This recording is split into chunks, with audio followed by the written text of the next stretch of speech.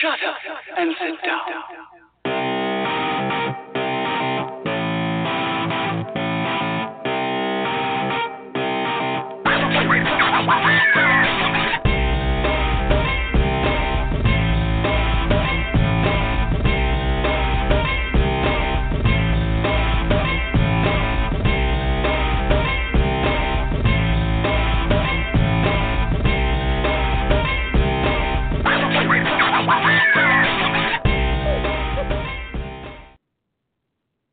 Margaret, you crack me up.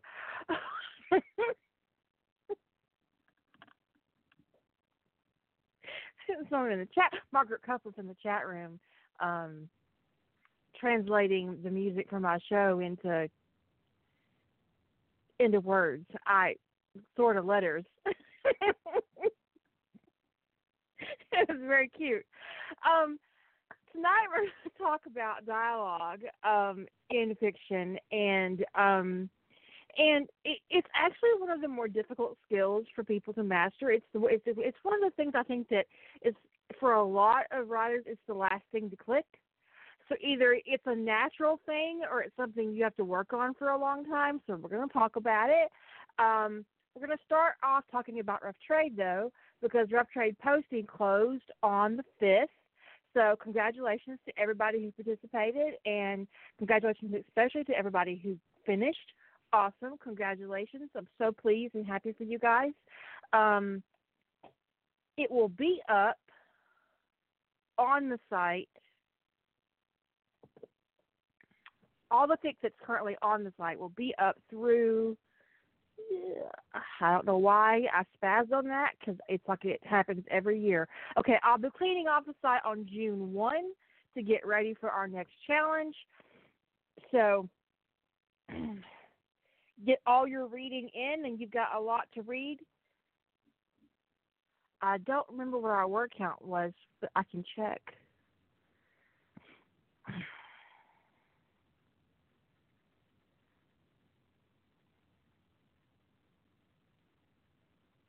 I thought I could check. Oh. Hold on. I shall tell you. Okay, so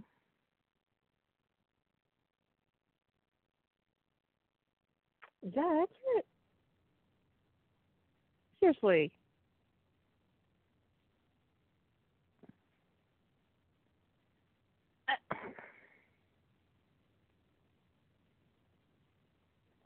Hold on. I clicked on the screen and it kind of it freaked me out a little bit. So let me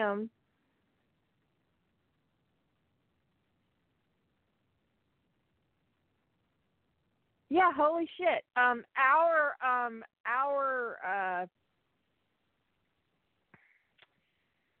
word count for the month of April for the challenge itself was 820,000 words. So, y'all, we came close to 1 million words in April. How you like that? How's that? I don't even draw, you guys.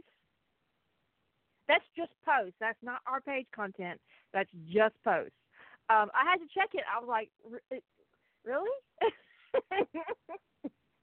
That is fantastic, you guys. It's awesome. We rocked.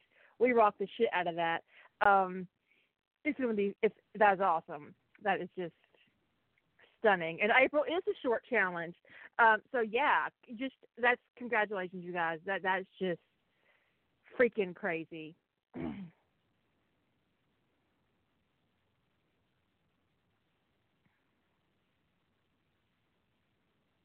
It did feel really like a really kind of laid back, quiet month, and it wasn't very stressful. And I actually blame or give credit to the sprints for that. I think the writing sprints were just really it was a game changer for April. It was just a huge game changer. So I'm really pleased that that's part of our process now, that we have that going on for everybody. And if you're not doing it, you totally should be. You should totally join the Just Right server on Discord and join us in our writing sprints if you're a writer. I think we're using them for editing and the occasional household chore list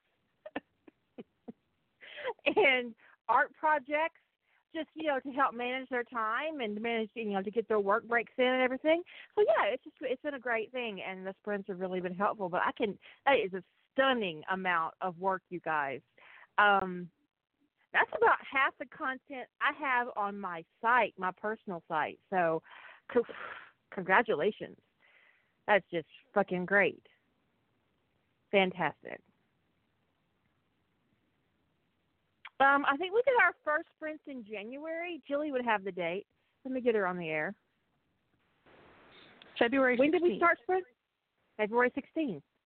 So it has, wow, that's just been not very long at all. It's also very good for research sprints. You're right, Dark, because it doesn't let you go off the deep end. Yeah, we've had people doing art in them, like they'll do art for 20 minutes. And for me, it also helps visually because I'm not sitting there focused on my screen for hours and hours at a time. No, not January, February. It was the day after Evil Author Day. Yeah, okay. So, yeah, it's just been, I was really surprised by that number. I thought we were around 500,000 for the month. So, and I hadn't been paying attention to it. But those of you who are super curious, we had, okay, so all the project files were posted in March. Our March total was 2,231 words. For April, our total was 786,205 words. And then in May, we had some people finishing up who had those 5 days of posting, and there were 5 posted total, and there were 18,734 words for those last 5 days. So that's crazy cakes, you guys.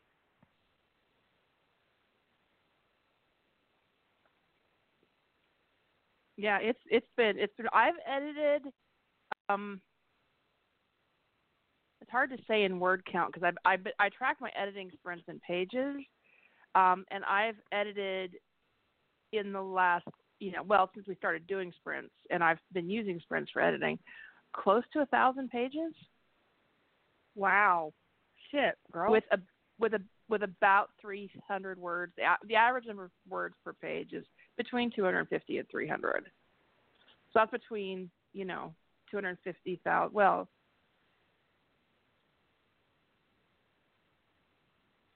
no, it has to be more than that. It has to be more than that. Because one thing I edited alone was 125,000 words. Yeah, because you edited mine. Mhm. Mhm. It is. I got my art today. Oh, yesterday. I got my art for Quantum Bang, and it is actually lovely. Twice as hard now, not to talk about it, as it was before I got my art. Not that I'm complaining, because I got fantastic art. It's really awesome. It's beautiful. But now it's even harder because I want to show it off. Although, do you want to tell them what we decided? Did we decide something? There was a rough discussion and a poll taken without my participation, and many other participants in the challenge preferred that I go first, or that someone did go first. So I will be opening the Quantum Bang instead of closing the Quantum Bang. So, but I just wanted to go last to give everybody else room, I mean, it's not arrogant to say that I have over 15,000 members to my website who are active members. They're not bots. So I just wanted to give people some room. Yeah. But the thing is, well, for starters, why I had it. I was like, this could be good to go first for reasons we can't discuss. But I talked to a couple. I did an informal straw man, right? I asked people. I said, if you were like doing posting and you had a choice of of posting before someone very popular who has a big readership or posting after somebody who has a big readership, which would you prefer? And every one of them said they'd prefer to go after, because they said that it specifically, one person who was able to articulate why said that if, like, especially like if they were like the day before, that they would feel like their story would be forgotten immediately. So. Oh. Okay, I get that. And maybe not everybody would feel that way. This is not meant to, actually, it was an informal straw man. I asked a few people only. How do you, I'm not gonna call you out. I'm gonna keep your answers to myself. But I'm curious which way you would swing on this. Would you rather post, behind somebody really popular? Or would you rather post in front of somebody that you know is really popular? And they all said after. So. Mostly we're going to be doing a randomized thing. I'm going to take the stories and I'm going to throw the author names in a hat, and we're going to mix them up. Not literally. I'm not interested in hats or paper. But there's a random there's a randomizer out there. Well, there's going to be people on both sides. There's going to be people on both sides. Well, but in the Unicorn Relay is a little bit different in the sense that order is more fixed by, she's going last because she's writing the last leg. Can I tell you why I picked that? I'll tell you guys why I picked that. I like to be in charge. I like to be in control. I like to make decisions. And when I saw what you guys were doing, and Julie asked me if I wanted to play, I was thinking to myself, well, do I get to decide? Can I be the decider? So I asked her. I said, can I be the decider? Can I write the anchor? And she was like, yes. So I was okay.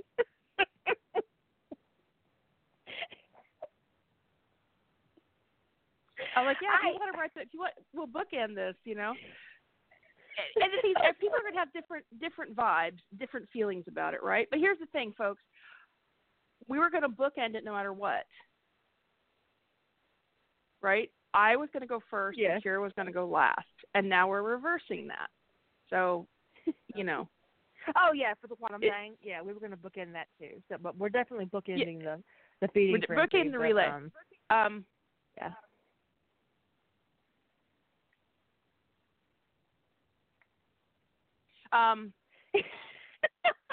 But at least I admit my issues. That's like half the battle, right? Yeah. But the thing is, that's what we were gonna do, and then there was a reason why I thought maybe Kira should go first, and then I thought, well, how would people feel about this? Did they care if they posted before or after her? Because actually the reason why it occurred to me to even ask is because somebody commented to me once that, like, Kira and I don't sneak up on our posts, but it's weird that sometimes we will post within, like, an hour of each other. Sometimes we're not on the same day at all, but sometimes we're posting on the same day. It's not uncommon for us to post very close at the same time. It's because both of us are vampires. We don't sleep much. But somebody had just commented, like, Kira had posted, we posted like 2 minutes apart. It was completely unplanned, and they apparently hit post like within seconds of me. It was like Kira, then me, then them. And I got a text, and they went, holy crap, the last thing I want to do is post right after you guys. And that kind of just like rattled around in the back of my head as I was talking about posting. And so I asked a couple people, would you rather post before or after? And the consensus was, can I pick neither? But all of them in that particular context said they'd rather post after. So anyway, we were always planning to bookend the challenge. It was going to be, I was going to go first. Kira was going to go last. But because reasons, we're probably going to reverse it, and Kira's going to kick us off, and I'll wrap it up. Which will be the reverse order of what we're doing for the Unicorn Relay, which is I started it, and Kira's going to end it. What's I'm that? I'm going to say something. I wrote an MCU fic. Yes, I she did. fixed the MCU. I fixed the MCU, and that. Oh God, I couldn't help myself. And that's it though. I took on with it. I knew. Well, once I knew it wasn't going to last. And I was like, we need some healing. I told her, I said, we need some healing. I think you need to post as soon as humanly possible. That is not a tease. I am going to fucking deliver on June 1. Y'all going to need a cigarette. Smoke it if you got them.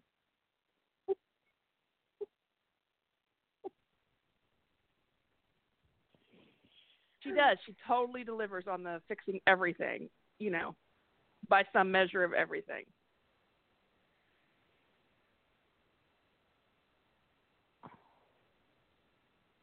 We're getting the end game. We're going to do the end game rant on Friday. We have issues.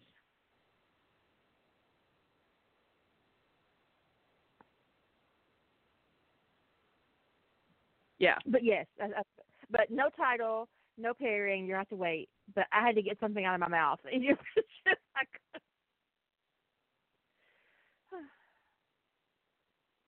I don't know why the Quantum Bang site is popping an error right now. I was on there right before the podcast, so it could be that GoDaddy is down. Let me look and see if Mike's site, my site would be on the same server as. Of course not. No. Okay. Why would I do that to myself? Well, Rough Trade's working. Yeah, my site's working too, so it's not GoDaddy. But I'll investigate it. But yeah, we do have a couple people who have some. Your posting date, you don't have to be available for your posting date. So this is not a scheduling thing. Everybody's posts are due on the same day, which is May 28th. Okay? So sometimes in challenges, the people who get the last posting date or whatever, they have extra time to keep tweaking their story and stuff. And we just wanted to not. And there's been, I think, some bitching about that. Some people fight for the first dates, people fight for the later dates, but whatever.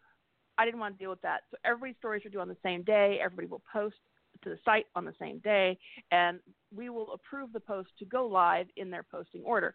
Now, we do have at least one person who has a constraint because they wrote two stories that are related, and they have to go in order. So other than that constraint, there's no... It'll just be kind of a random thing, except that one person, we're going to make sure that their stories are not A, on top of each other, and B, that they're not posted, sequel first, because that would be weird. Very weird.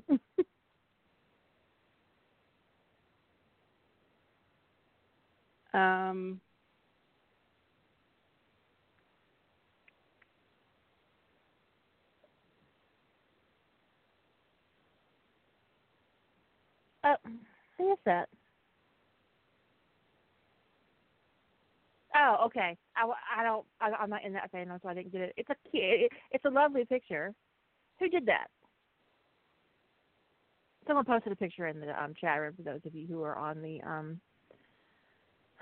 podcast. Oh yeah, that is pretty. Very lovely. Cuddling. Lovely. Couch cuddling. We'll call that couch cuddling. I usually put couch cuddling in all my stories.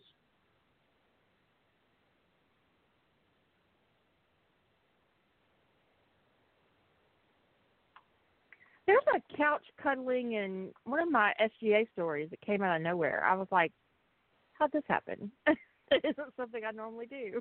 And there it is.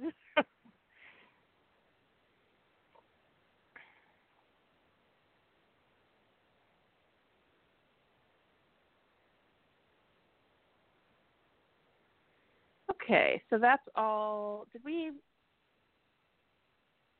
sort out everything about Rough Trade for next year? Or are you done with Rough Trade announcements for now?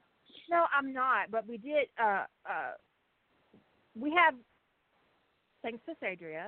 Is that how you say your name? That's how I say your name in my head. So I hope that's how you say it. That's how I say it. Okay.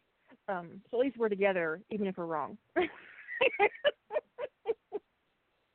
It's terrible to be by yourself and wrong at the same time. Okay, so next year we're doing Year of the Sentinel for Rough Trade.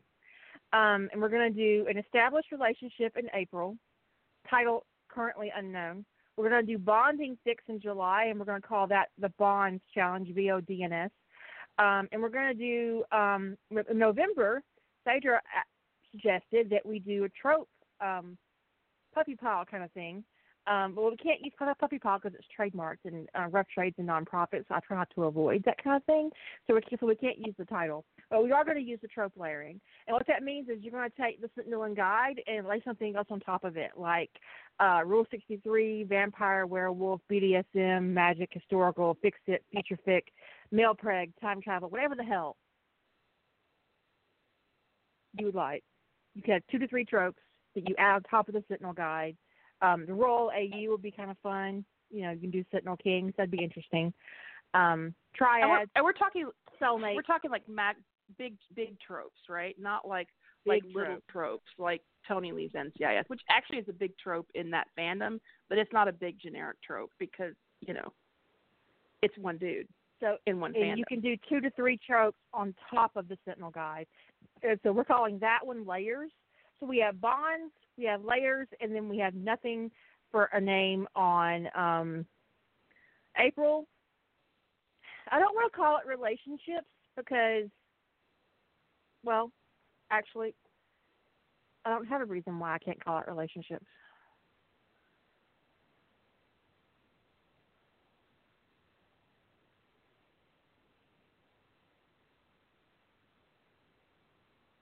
Huh. I didn't want to call it mate because I wanted to leave room for people who did not want to write a sexual bond, who wanted to do a platonic bond. So April is an established relationship. That just means an established Sentinel Guide relationship. They don't have to be partners. Could be something like afterwards.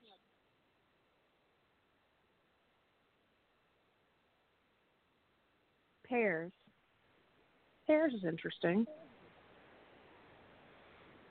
I like pairs. Yeah, Dark, thanks. I wanted to go with the matching words, pairs, bonds, and layers. I like that. Pairs, bonds, and layers. Yes. Thank you very much, Dark. I appreciate that. Dark, that was awesome. So, yeah, that's for April. We're going to do the Year of the Sentinel, as in the TV show. Not the actual, the Sentinel Guide thing, but the Year of the Sentinel. That's 2020. So, y'all be getting your Sentinel thinking cap on for next year. I've got my thinking if you already planned cap on all the time.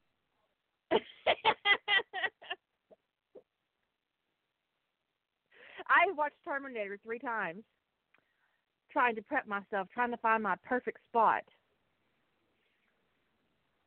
to change it.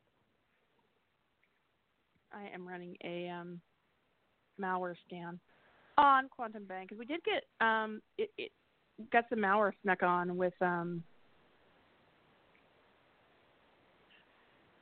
what's it called with a plugin update recently, and it caught it right away. But the fact that the site just went down briefly for no apparent reason, I'm going to run another malware scan.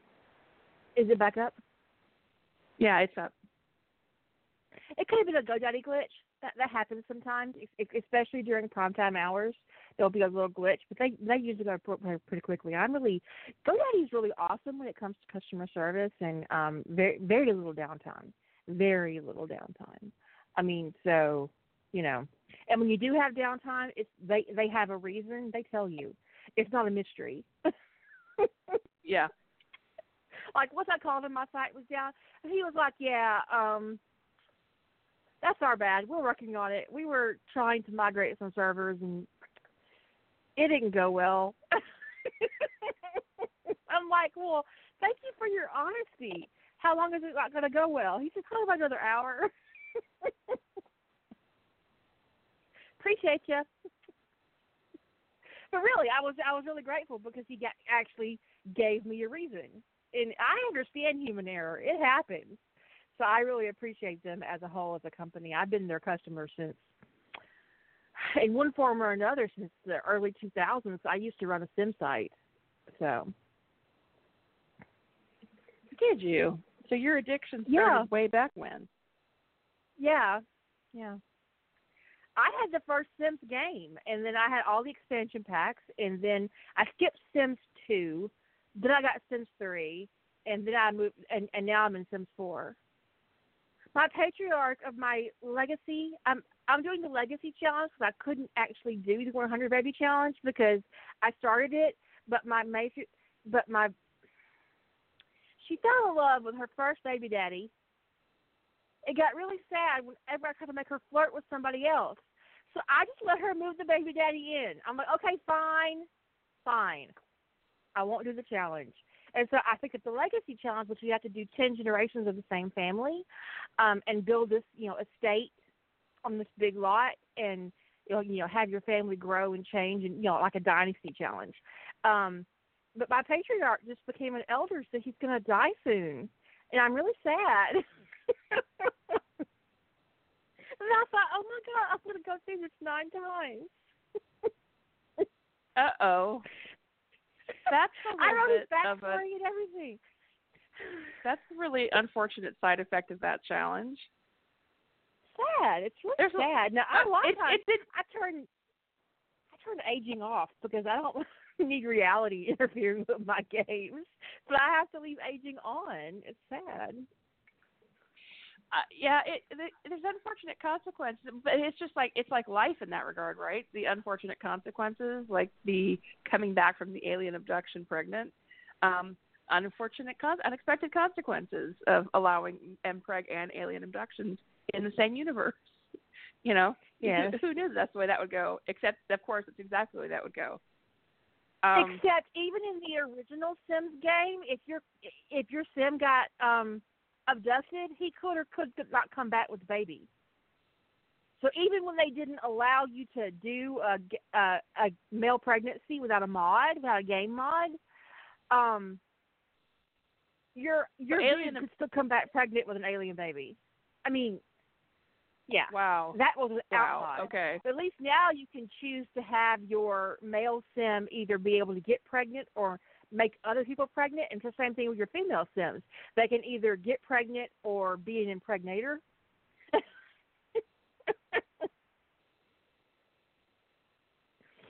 So, yeah. Oh. Yeah. Holy crap. I think I may have just gotten, a utility boner. So I just saw this announcement from Grammarly that they're adding a consistency check into the premium for premium users. What? Yeah. So if you are using periods for your acronyms, like USA with periods, and then you have some things without periods, it's going to flag that you're inconsistent. That's lovely.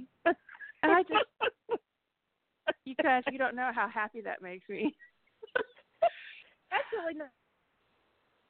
Well, no, it's not an ABO because there are no heats or anything, but they do allow for a lot of, gender choices and sexuality options, and it's really cool.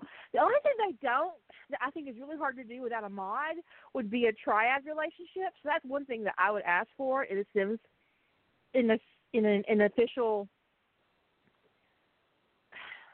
But what would they call it? The Utah expansion pack. Ew. That's ugly. I'm sorry. Not really.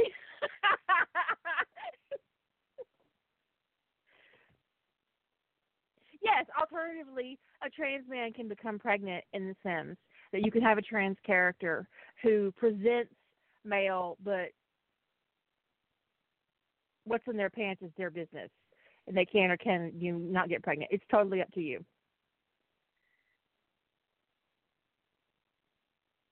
I don't think ABO erases trans people at all. I think ABO is, and for those of you who don't know what ABO is in the podcast, that's Alpha, Beta, Omega. I think that trope is, well, MPreg existed long before ABO came along, so I don't. And I don't think male preg erases trans people either. But the ABO trope can get ugly. Well, its foundation was ugly, so yeah. There are people who have written it and lightened it up and made it something, better. But it was designed to be a trope that, because it had nothing to do really with anything related to, honestly, to gender. It was about depriving somebody of consent. That was baked into the trope, in my opinion, was the consent issue. So it felt like. It's kind of like a Pon farr thing, I think. I think it probably deep down got its roots in Pon farr. Yeah, the first which is one I ever read was one person goes insane with the sexual heat that can only be met by a vigorous fucking, and they are so mentally compromised that they don't care who does it. Yeah. And a machine they could do wouldn't it. say no. They wouldn't say no. Yeah. So, and then people try to double down the ugliness, right? It's like, anyway. What is that? Never mind. I'll get into that. I'm gonna Google that.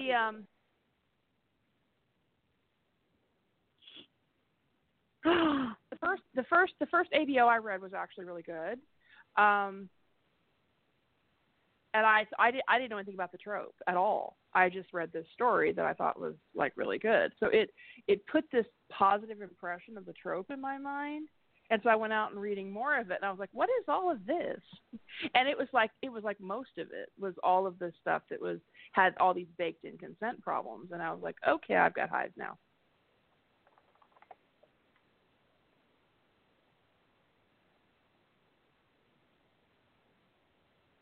I have rarely been so offended in my life over a Google search. I'm going to close that. Okay. Yeah, Jack, let's not talk about that because no. Let's close that topic completely on the chat.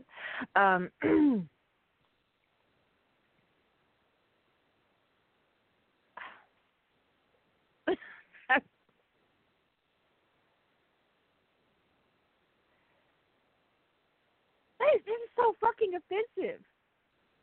It is, but this is just when it comes to things like ABO or something you have in the chat, people will continue to try to find new ways of exploring tropes that deprive people of their agency and of their right to consent in new and creative ways, while they claim they're, quote, turning the trope on its ear, or that they're removing the consent issues when they're not. They're actually making them worse, or whatever.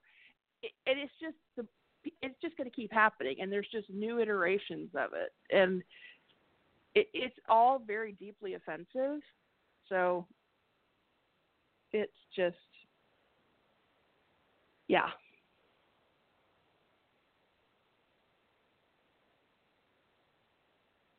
I think any kind of porn that fetishizes consent issues or creates a situation where a man is treated like a woman in a derogatory fashion is beyond the pale. Not only are they making this person do this, but they're implying that being a woman is somehow less inferior. Yeah. Something to be, it's offensive across the board. And one of the main problems I have with the ABO trope is the consent. In fact, I have a lot of issues with consent. There's a little backstory with me and Jilly, and I didn't know that it put her off the way it did at the time. But during her first outing, do you mind talking about this on Rough Trade? The whole Rough Trade thing? Okay, during her first outing in Rough Trade, there were a couple of comments on Emergence, and she had something about the ABO thing had come up in the comment, and I kind of freaked out because I didn't want to read it if I didn't, because I have issues with consent. So I had Lady Holder send her a message telling her she needs to put warnings on it if she was going to be writing, in. Well, I was gonna. That's not quite how. Yeah, it was. You need to. I said I'm not going to have any consent issues. I need to warn for any consent issues, and I said, well, I have my warnings up, and there's not any consent issues in the story. And then it's like I needed to warn. I don't know. It's like you need to put something in the warnings that there won't be a consent issue. I was like, really? And I was like, okay, this is my first time out with this, and I don't want to get into it, but I was really put off that I needed to not warn. Like, what? I read the list of warning things I needed to warn for, and I complied. So, yeah. But it was a mixture of she was getting so many comments, and I was afraid to read it because I do have a lot of consent issues. And during that time period, I'd already suffered a pretty bad trigger, and not on Rough Trade, but somewhere else. And I triggered so bad that it put me back in therapy. So I really did not want to go there again. And so I had Lady Holder do it. But in retrospect, it was like I sent a hit minion out to lecture this new author on Rough Trade. And that was not my intent, Well, I think we talked about this like a year ago. So like it didn't come up like natural. It didn't come up like, it was years before this came up in any kind of conversation. But yeah I was a little bit like, wait, what?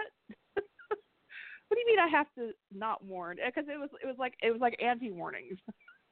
But like, what I would say is if I ever have a mod approach you on a topic like this, it's because it's a topic that I am deeply uncomfortable with, and I don't want to talk about my reasons behind it, and I don't want to have to explain what's going on with me because it's very personal stuff. So if I ask Jilly or Lady Holder or Az to talk to you about something, it's because I'm protecting myself and my own mental health. And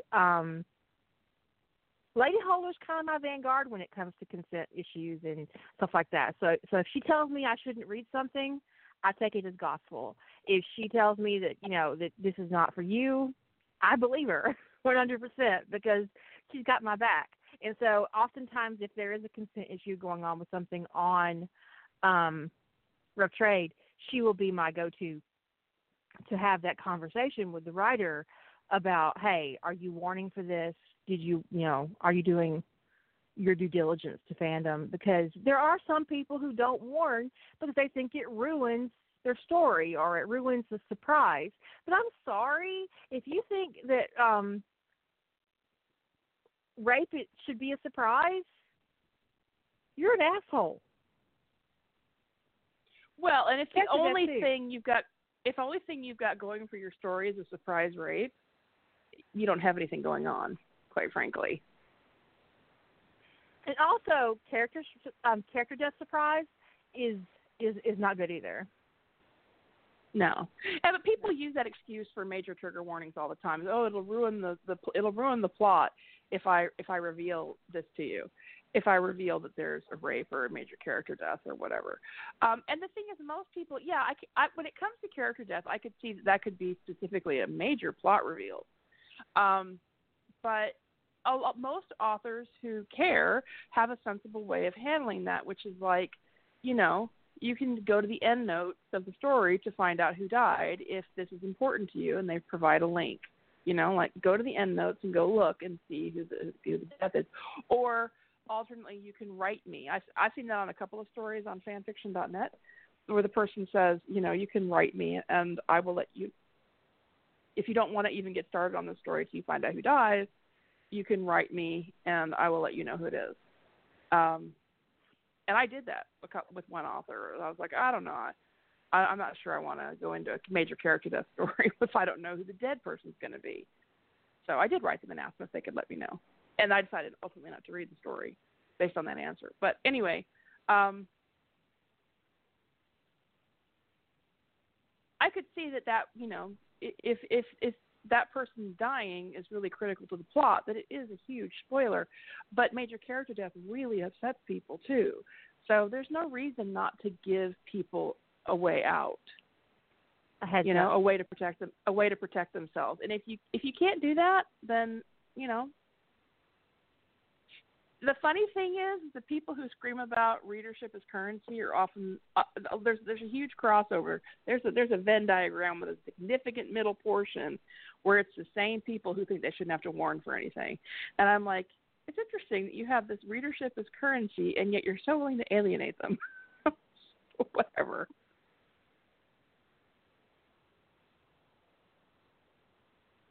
Okay, so should we actually talk about dialogue? Well, yeah. or should we stay here and stay in this lane and talk about dialogue another night? It's fine. I mean, I think that it is what it is.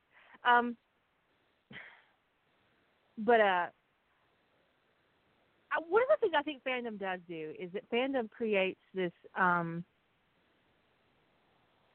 this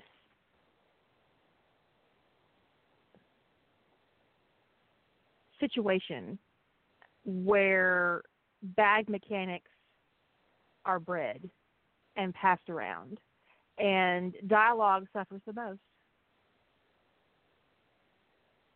Oh yeah, I agree. I didn't know that's where you were going. I was like, we're about to hear about some kind of weird fandom behavior, and then you said, and dialogue suffers the most, and I went, oh. And it is a weird fandom behavior, like that whole one-sided conversation thing in NCIS that incepted me. And I'm not sure if that was a head hop or what the fuck happened in that story, but every time I think about it, I cringe.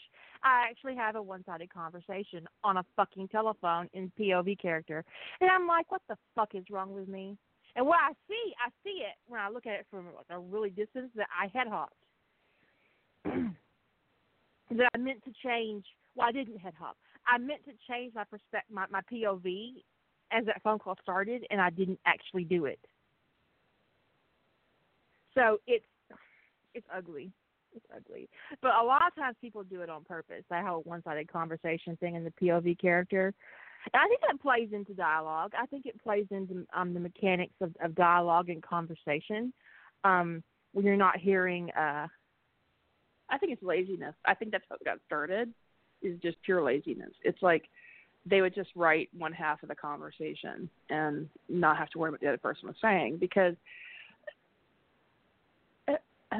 if you've ever planned a conversation and you sat down to write it and it doesn't go the way you expected, that's because sometimes if you're trying to be realistic about the flow of things, sometimes when a character says something that's in character, you're like, okay, I didn't account for that. I didn't account for the effect that this would have on what character A said would have on character B. And the ripples, because there's little ripples in conversations. There's natural branching and ebbs and flow that actually, if you wrote it completely realistically, would make it almost unreadable. You just can't write dialogue that's absolutely completely realistic, because there'd be a lot more pause words like and oh, and there'd be a ton more interjections than you actually have, a lot more sentence fragments. So basically, good dialogue is people who are relatively well-spoken and articulate compared to the way most conversation flows. Well, you have a point, Jasper. I'll give you that. People who use the other characters' names incessantly in sentences. Think back to the last conversation you had with a person. How often did you say their name? Only when I was trying to get their attention. Right? I probably say my husband's name more to other people than I do him. The last time my husband called me my actual name, I looked at him like, what the fuck's wrong with you? I've been bae for 2 decades. Funny aside, I have a Siberian Husky. He's young. He's 2 years. He's 2 years in December. He's a chatter. He's very talky. I am like 100% certain he called me babe the other day. He thinks that's my name.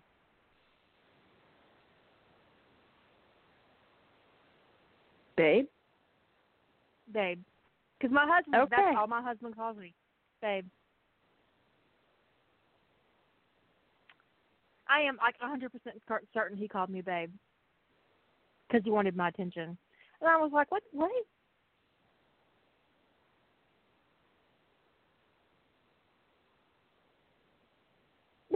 I don't even know what to say to you, dog. That's weird. That is, well, but I could see how him thinking that I could see their name association, definitely. And if somebody in public called someone else babe, he would probably look right at you. The average dog has a vocabulary of like a 3-year-old, 4-year-old.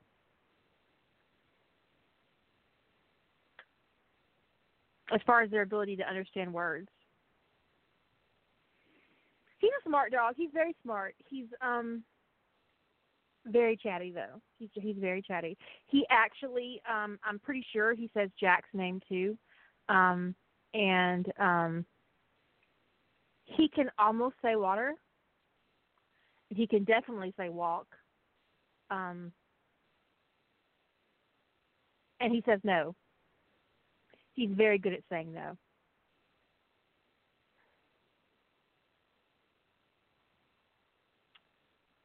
If there's anything more annoying than asking your dog, do you want to go out? No. I don't know what it could possibly be.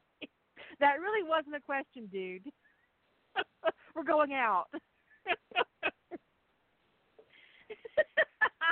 Consent is important.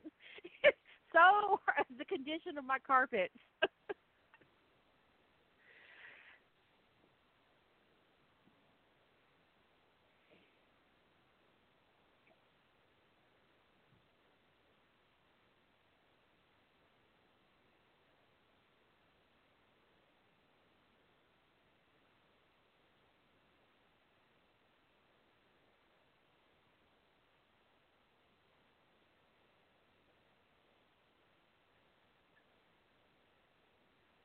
He'll also shake his head, like, no, not like, nah, dog, no. I'm not, not doing it. Anyways, shit, I forgot to harvest my eggs. Conversation. I think that one of the most awkward things in fandom is the actual dialogue people use. It's like, I'm thinking, do you even hang out with other humans? Are you living in a basement somewhere? Is this a call for help? Well, it comes to people, we've talked about people not hearing the dialogue. They're putting down words. And honestly, if you read some romance novels back in the 80s, you would find them ridiculous said out loud. It seems to gel in your head. The thing is, when you start seeing all that dialogue on paper and you never hear it, it starts to seem like that's reasonable. But people don't actually speak like that.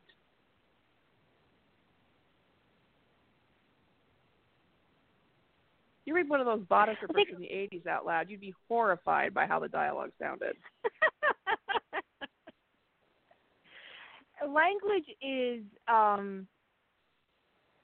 language grows, and your characters should we don't speak very formally to each other. We use contractions, we use slang, we use fragments, sentence fragments. We don't speak in full articulate paragraphs unless we're monologuing like a villain, which sometimes happens.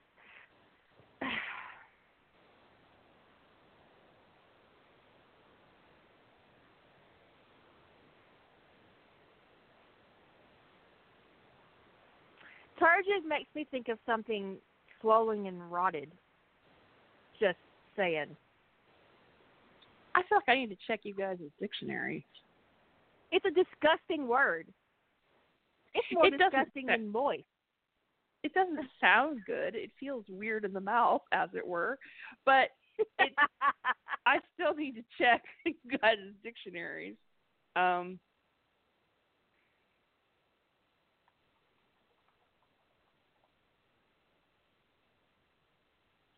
turgid, swollen, distended, or congested.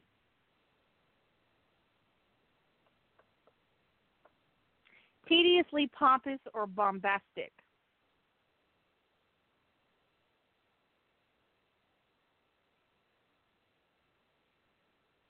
It certainly doesn't mean dirty water. Getting you a new dictionary. But Isn't that when it fetid? comes to S-E-T-I-D, isn't that dirty water? Or is that dirty something? what? Fetid. What's Yeah. Fetid would mean like rotting. smelling extremely unpleasant? The fetid water of the marsh. Yeah, that's what I think of dirty water. I think of fetid.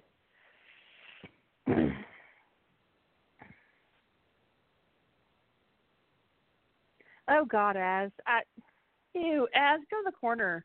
You haven't been there in a while. You must miss it. I can't. Trace that. Okay. So, and we talked about how you can kind of, some people just do well with dialogue. Like as Kira said, they just have an affinity for it. They are able to figure out how to get kind of a natural rhythm by varying sentence length, by coupling, because there's ways you kind of juggle.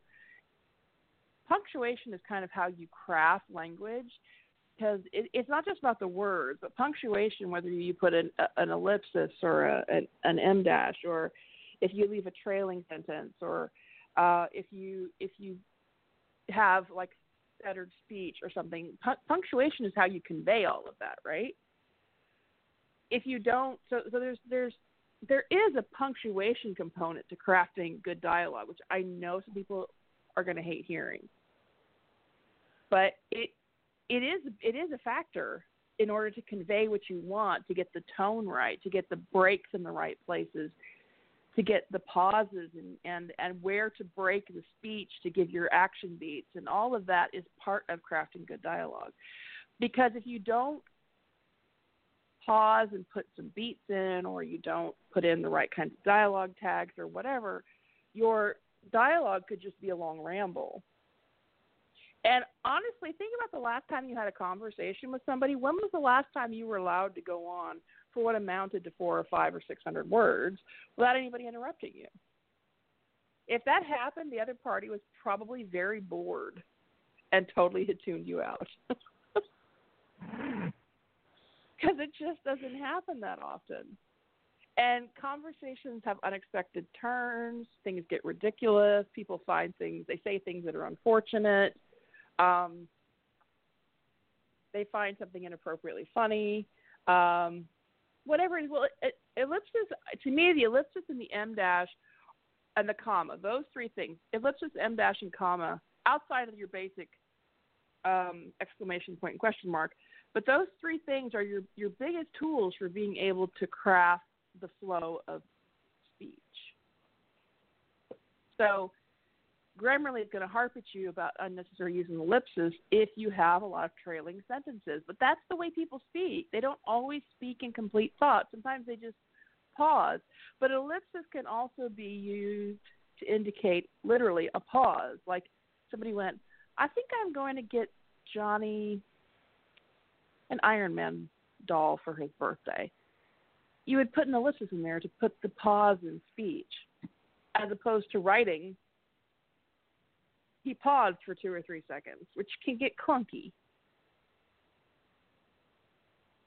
But if you already have a whole bunch of ellipses, you could do something like, I think I'm going to get Johnny, comma, tell me if I'm wrong, end quote, Sarah began. Would that be a period or a comma after began? Because it's in the middle. So comma. If you pick up the same sentence, it's a comma. Yeah. Open quote. An Iron Man doll for his birthday. Period. End quote. Yeah. You convey the pause without actually putting in the ellipses. And you get your dialogue tag in. And you flag the speaker. Because so that you accomplish a lot of things there. You've created a natural pause for the reader, which implies a pause in the speech. and you've identified who's speaking. To me, one of the biggest problems sometimes with when I'm reading or when I'm editing dialogue for people is I won't know who's speaking until the end of a very long paragraph. If you've got a long paragraph, you need to flag who's speaking in the first sentence. By the end of the first sentence, and if that first sentence is 100 words, A, what the fuck? And B, you need to flag it in the middle of the sentence then. Because having to read like a paragraph that takes up half of the page of my Kindle and I have no idea who is speaking until then, it just can create a ton of confusion. Now, granted, if you're doing alternating dialogue, it's not as big a deal, but even in an alternating dialogue situation, you can have that can be a problem sometimes, depending upon the nature of what's going on. Also, because we rely on people knowing how to punctuate correctly to flag who's speaking in some cases, but people don't know. They will put no quotes at all around continuing dialogue when it moves into a new paragraph, or they'll close the quote when it's the same speaker and then you're not supposed to. So punctuation is a big part of crafting good dialogue, and a lot of fandom is like the punctuation doesn't matter. But to me, when it comes to good dialogue, you'd better have your punctuation in there to some degree. You got to have your dialogue mechanics right.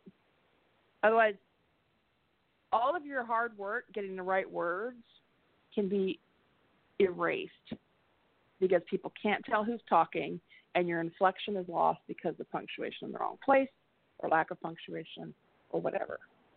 I actually think punctuation is more important in dialogue than it is in your narrative.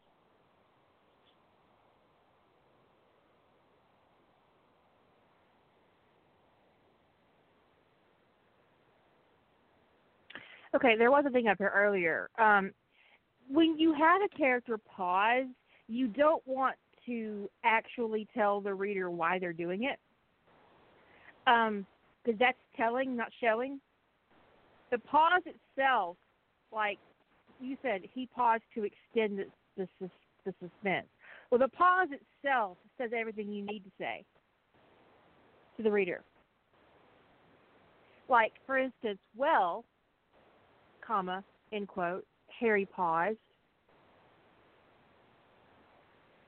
comma, begin quote. I decided not to return to Hogwarts, period, end quote. You don't need to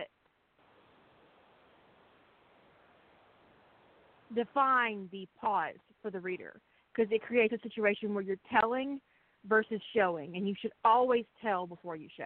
I mean, that should always be your go-to. Even paused expectantly is no. I mean, it's unnecessary. No. It creates a. It's also a point of view problem because if it's, let's say it's the point of view character, right, who's speaking, it's odd for them to say they paused expectantly. If it's the non-point of view character who pauses, it's mind reading to say they pause expectantly. How do you know that they're expectant? They could be constipated. You don't know. That's one of the biggest problems with people mastering point of view.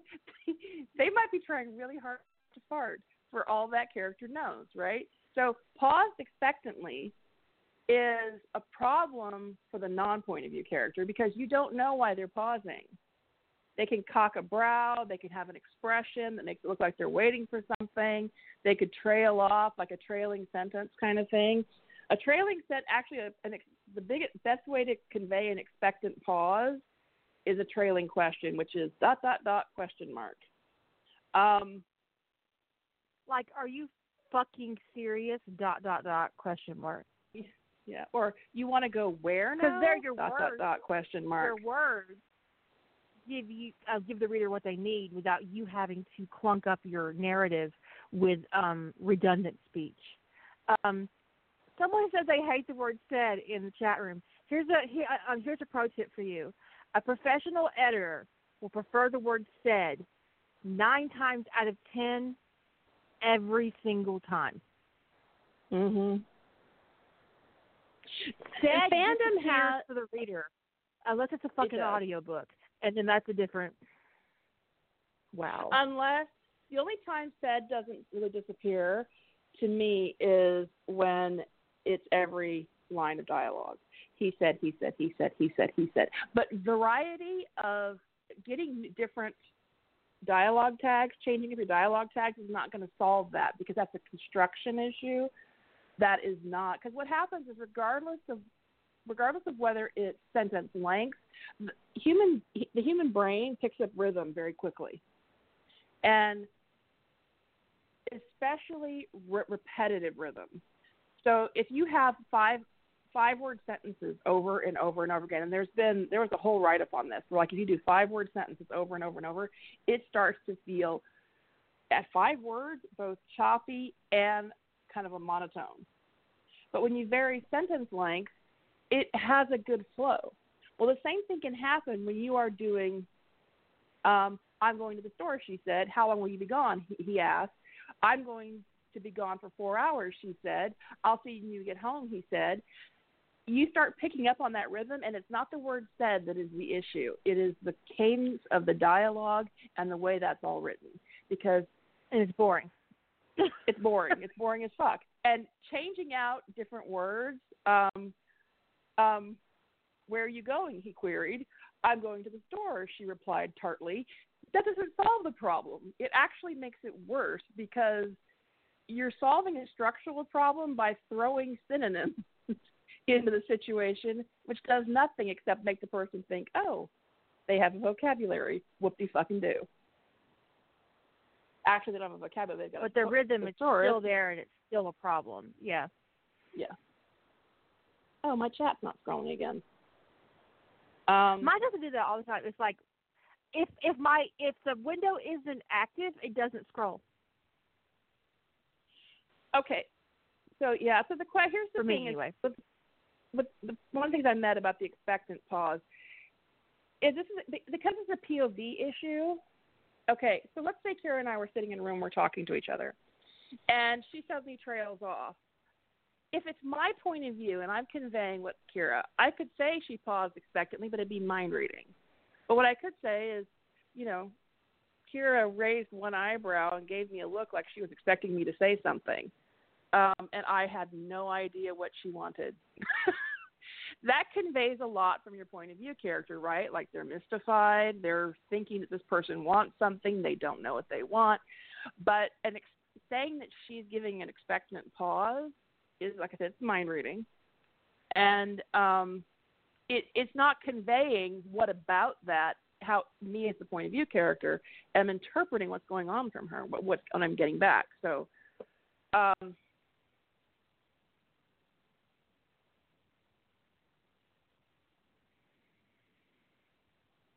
and as the point of view character, it's weird to say I paused expectantly. I just find that to be an odd turn of phrase. So if I was the point of view character, I would say, well, in quote, comma, in quote, I hesitated, period. I really didn't know what to say, period. Nothing seemed like it would be appropriate, period. Open quote. I'm really sorry for your loss, period, end quote.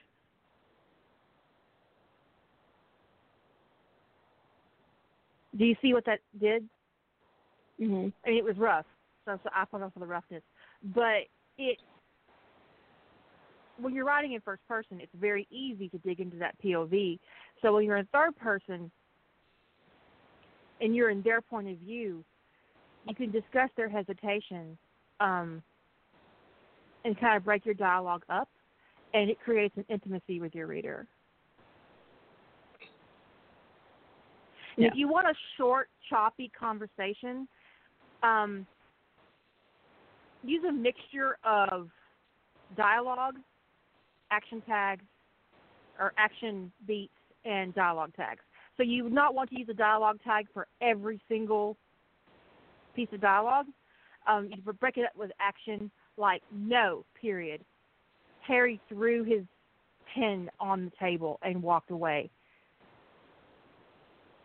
Next piece of dialogue.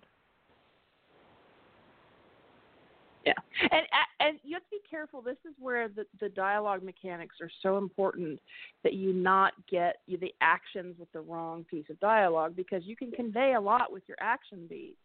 Like, if your dialogue starts with, "Where the hell have you been?" And, okay, so like let's say Rodney yelled, and then the next paragraph, "John ducked the pillow that was thrown his way."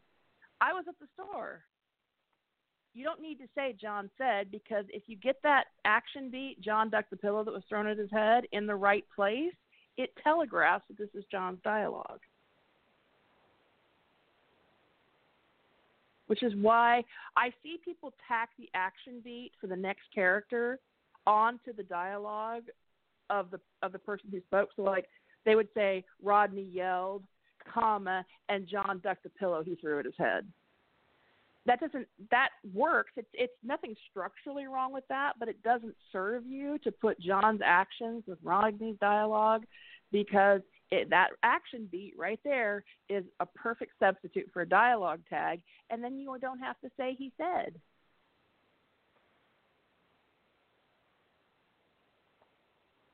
So I just gave an example in the chat.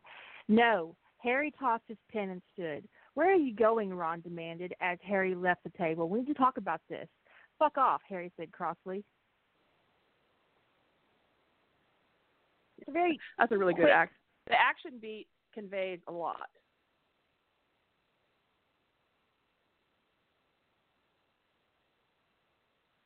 So yeah, I mean, Harry's started the fuck off. But really, Harry, in this little scene, Harry has lost his temper with Ron. He is finished with this conversation. He is disengaged physically. He stood up, tossed aside his ink pen, walked away.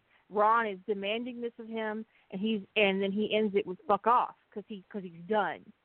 Right? You don't know what happened before or after, but you know just from the context of this that Harry is angry, and that Ron is frustrated. Now let me dilute that for you. Go ahead.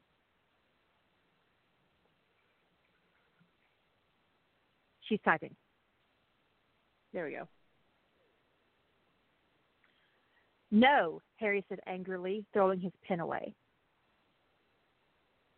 Which is diluted to me. It's not as effective as just because if you've got action, right? If you've got a character doing something, you don't need a dialogue tag. Use the action beat to identify which character is speaking. But you have to be diligent about keeping your action beats with the right character.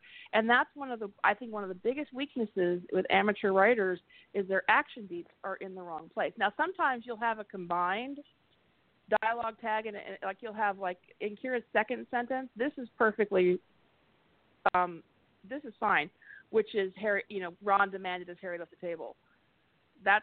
Technically that's Harry's action, and I'm not talking about splitting that off, but it would be fuck off. So let's say she had said fuck off, Harry said crossly. Let's say the next sentence was, and Ron went after him. Okay? By putting and Ron went after him after Harry's dialogue, you've eliminated that as being an effective action tag for Ron. Because if you started the next sentence with Ron went after him, don't walk away from me, Harry.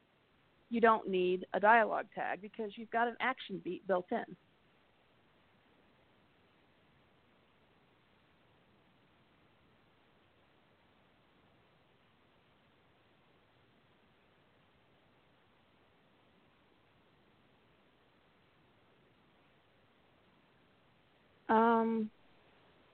I like the word crossly because it's not fury. It's not it's frustration. It's but also when you look at Jilly's sentence that she that when she compacted the whole thing down, what she does with this said angrily throwing his pen, she's told you how Harry feels instead of showing you how he feels.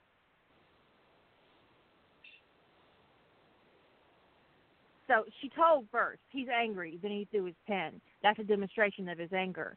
It's fine, but it's not as impactful as letting the reader suss out for themselves that he's pissed off before you even get to the fuck off.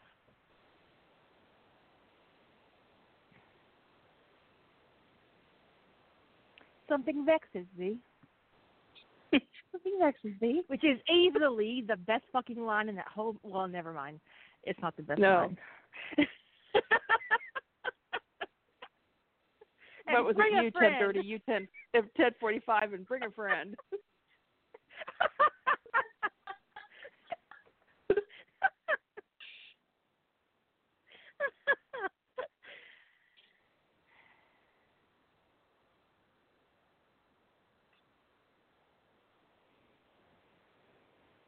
Fuck me, he cleared it. That's pretty up there too. But yeah, I mean, I think I would be more likely to use the word Crossley for Harry because he's British. Yeah, especially if I was in his point of view.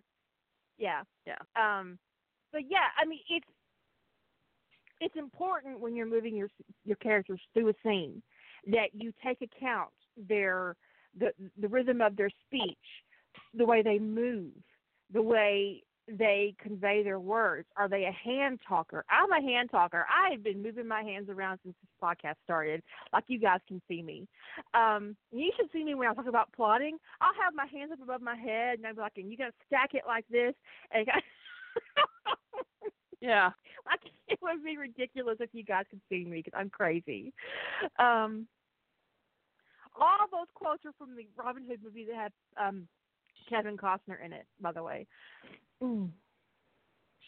I use for my action beats often involve what characters are doing with their hands, whether they're pointing or whether they're drumming their fingers, because what somebody's doing when they're talking can convey a lot. So to me, drumming the fingers can be a sign of boredom, or it can be a sign of somebody's contemplating. I tend to use it more as a contemplation signal. Scratching their chin, which is kind of like I'm thinking. Rubbing the back of their neck is usually I'm uncomfortable.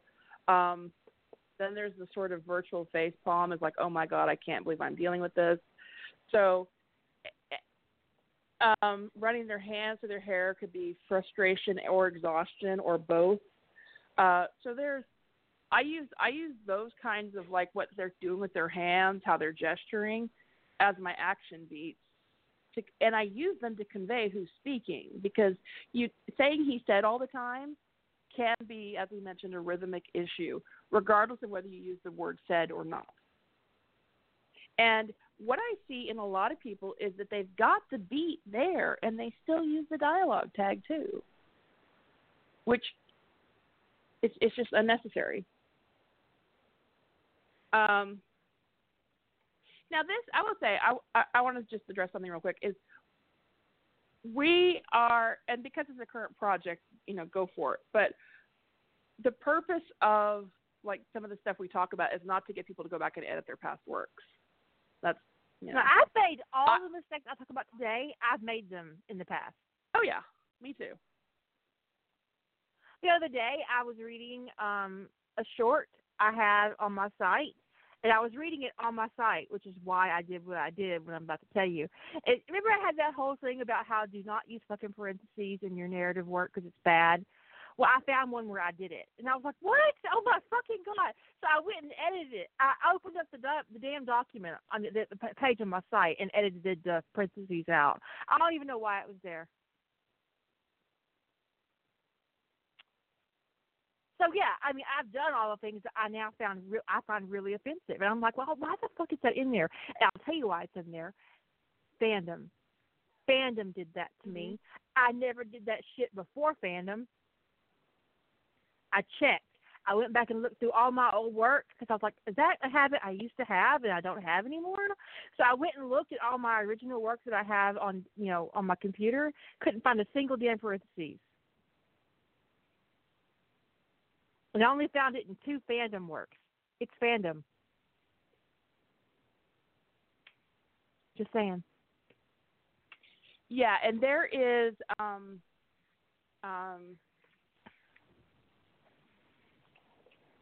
things evolve. I've got some books written by I want to say it's a Stephen King story, way back when, that has parentheses in it, quite a lot of them. And but publishing standards change over time, which is why there's new editions of the Chicago Manual of Style, why there's new editions of the AP style books that come out, is because they change, they evolve. And, yeah, because your language is a living thing. Right. And they basically, and there are things that were acceptable in creative writing that way back when that aren't really acceptable anymore. And there are things that used to be acceptable in non-creative writing, in technical manuals and stuff that aren't okay today. So, standards change, and part of, growing your craft is staying current. Now, I had a funny little thing about something, just a minor punctuation issue. And basically, the issue was this person had learned AP. There's the style guide and I recognize some of the things that they were doing as AP style.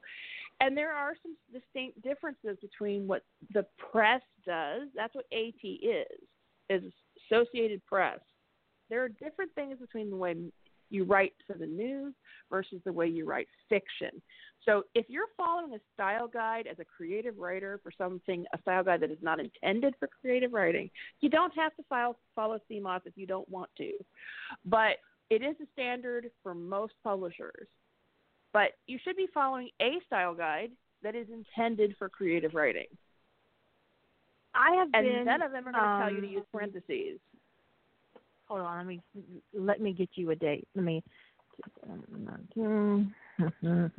she's getting her date. Unless parentheses are fine if it's an email, a journal entry, where you are literally conveying what a character actually physically wrote. But outside of that, like corner case, you shouldn't have parentheses in your work. It just doesn't belong there. I have been in the industry, the publishing industry, as a variety of roles for going on 18 years. Now, I didn't mean a variety of roles. I worked as a web designer. I worked as a content editor. I worked as an acquisitions editor. I've worked for magazines. I've worked for independent publishing companies. I've wrote for both. And I have never, ever, ever encountered a professional publishing house that did not use the Chicago Style Manual.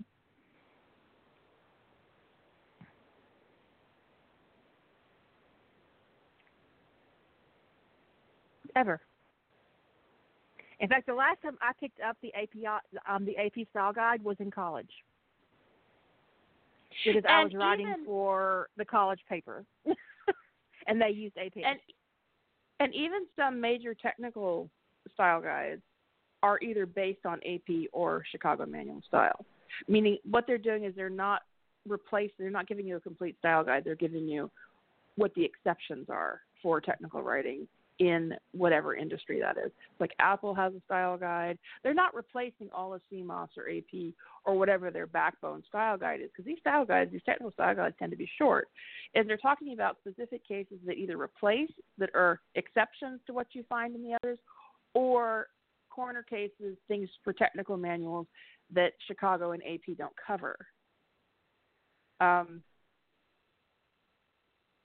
And when you file with a publisher, the first thing you should ask for, if you don't get one, is their house style guide.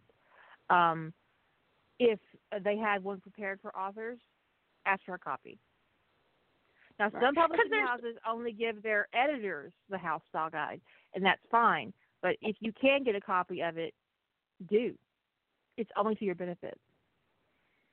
Yeah, because the less you deviate from the style guide for your publishing house, the better. And your editor will thank you for not being, completely wackadoodle. You could be a little wackadoodle. They expect that because you're a writer, but you shouldn't be completely wackadoodle. It's like, what is this? Why did they learn to do that? Well, this is the way I've always done it. Well, I don't care. No, honey. I've heard that more than once. Well, this is the way I've always done it, and I find very nice ways of saying so. Well, then you've always done it wrong because I don't say nice ways to say it. Well, I also tell you is from my time as an acquisitions editor is that I didn't always know a yes immediately, but a no I knew within the first 3 pages. Do you get what I mean? Oh yeah, I totally, because sometimes I will, like, I'm not sure I want to read this fic for like 50,000 words. I'm still not sure I want to read this fic, but I can nope out on the first screen. So yeah, I totally understand what you're saying. I mean, sometimes I could get all the way to the end of a book and still say no, but 95% of the time, if I made it past your first chapter, you were pretty good to either get a letter saying, okay, I like this, but I need you to make this, and this, these changes. I need this to be 10K shorter than it currently is, and just, a whole list of things that I would like to see differently. Or if I closed your story or put down your book on page 3, you got a form letter telling you that you just weren't a good fit for us. I can't imagine the hell that is being an acquisitions editor. It was disheartening. I still do it on spec sometimes for a couple of friends. But for me, the oh my God, you go clean out people's part, slush pile for them? Yeah. The my God. part is being a part of something where that new writer gets told yes. Oh, that's nice. Because you're part of making somebody's dream come true, and that is awesome.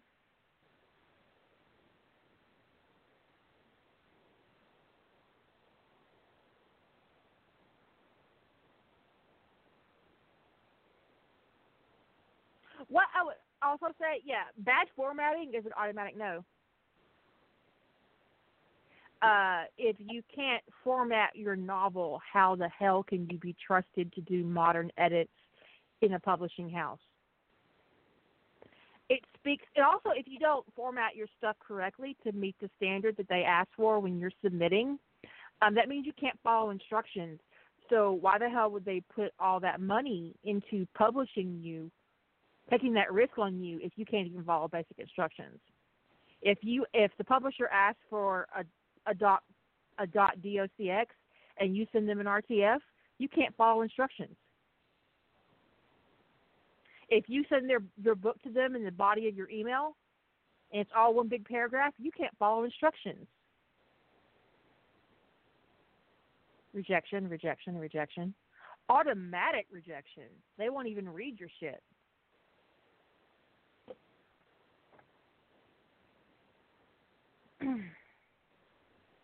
And yeah, for the on first occasion, I clean out my agent's slush pile. What, really? Sometimes, yeah. Wow. I'm not sure if that's a fast like reader. You're a fast reader. I get that you really, I really do know. I know this about you, that you really want to help grow writers and nurture them. But at the same time, cleaning out somebody's slush pile to me would feel like kind of like an exercise in masochism. I don't know. I'm not that kind of masochism.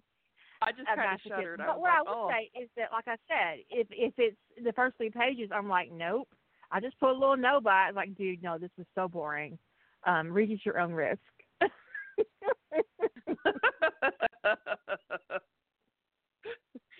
So pre-screening. Yeah. I'm pre-screening your slush pile for you. Oh my God, yeah, no! Don't even open this file. Don't open it. Don't ever open it. Set it on fire. As with other things we said, if you're mentally thinking to yourself right now, I don't have to worry about this stuff. I'm just writing fan fiction. We are not talking to you And honestly, I'm not interested in talking to you because, yes, there are some things I do in fan fiction that I wouldn't do in original fiction, but it's more of a case of, oh, this is fan fiction. I get to do this indulgence that I can't really do in a published work. And it's more of a get to, not a I don't have to bother with. I get to put in that vanity scene. I get to appeal to my id. Bob Dane is fucking my fan fiction. I do lots of things in my fan fiction that I would never do in a professional work. And that's the whole fun. point. It's my hobby.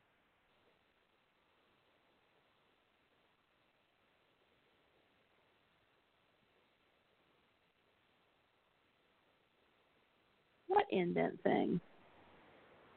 Shut up, these little smart asses. Oh, I see. Okay. No, in fanfic, I format for a line between paragraphs because that's just easier to read on the screen. But when you're indenting in a professional work, you'll want to go into your paragraph settings, indent the first line to 0.3 or 0.5. Most companies prefer 0.5. You'll want to double your you'll want to double space your whole manuscript. That's what they prefer for the most part, because that's easier to read. You got to read their formatting guidelines because every publisher is going to tell you how they want their manuscripts formatted. There is an advantage in that from an editing perspective to having everything double spaced because it gives the editor more room to make comments without running off the bottom of the page, which I have run into on stories where I've run right off the bottom of the page. But publisher I work with, I actually don't like the visually. I don't like double space personally, so I'm not sad that the publisher I work with does not do double space their manuscripts. But yes, first line indent is still the publishing standard.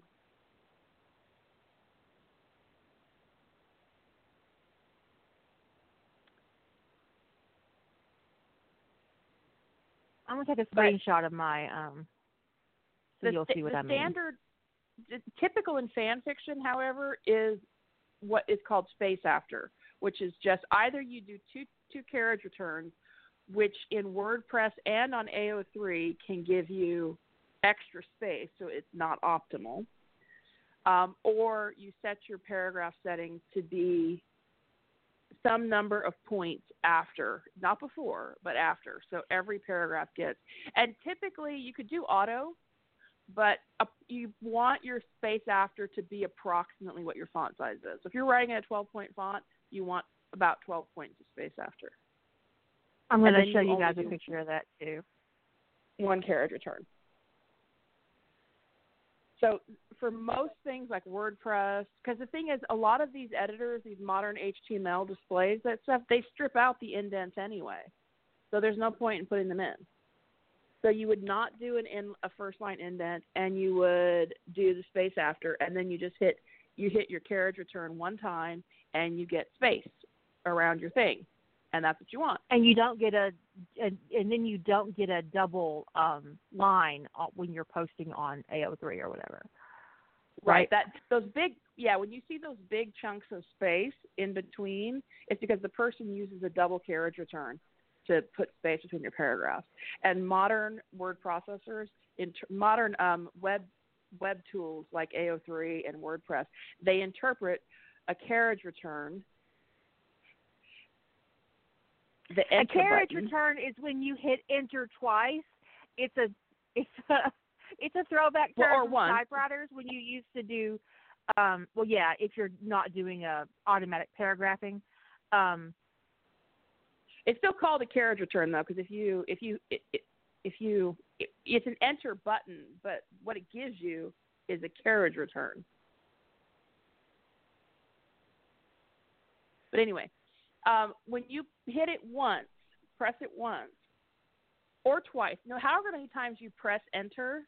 Okay, I'll try it that way. However many times you press enter on your keyboard, WordPress and AO3 are going to interpret as a paragraph mark. So every time you press enter, just enter, you're going to get a line of space, blank space. So if you press it twice, because that's the way you were taught to do back when you learned a keyboard back in the dark ages like I did, if you press it twice, you are going to get big white space between your paragraphs, which we've all seen on AO3, and that's someone who is pressing enter twice. But it's not very readable in Word or whatever your word processor is. Google Docs allows you to take care of this too, to have only one carriage return, which is where the space after formatting is important. And in Google Docs, I'll get the screenshot for Google Docs for you guys. I just put up a screenshot where you can see what it looks like when there's a double carriage return, where it creates essentially a separate paragraph at the paragraph mark, indicating to that's underneath symbol that you're not seeing in a normal view, but that's what the code for AO3 or WordPress will see, and they will treat it as a separate paragraph. So you'll have a huge chunk of white space between each of your paragraphs if you do a double return, which is why you should always format your paragraphs instead of doing that, because it creates problems in WordPress and AO3, on HTML sites, anything you're using normally, it will create those problems. And also, if you do a hard line break, which you can do by accident when you're keyboarding, can also create that big, wide double space. Because Word doesn't know, WordPress doesn't know what to do with it. So it will create a double return for you. All right, I got a picture for you guys. If you are using Google Docs, this is how you do the thing where you find your spacing. It's much more simplistic than what you're going to get from Word. There you go. That's the button. It looks like a vertical arrow with some lines by it. And the last option there, well, it's not actually the last option. There's some options after that, is add space after paragraph. And the add space after paragraph is what you need to only need one carriage return. Or enter button. For those fetuses in the audience, a carriage return comes from the old school for when we used to have typewriters, and the mechanism that actually had the key, the letters on it was a carriage. And when you hit return the end of the line on your typewriter, it would return. It would drop down and return to the next. So your carriage would return to the beginning. Yeah. Well, actually, fetuses.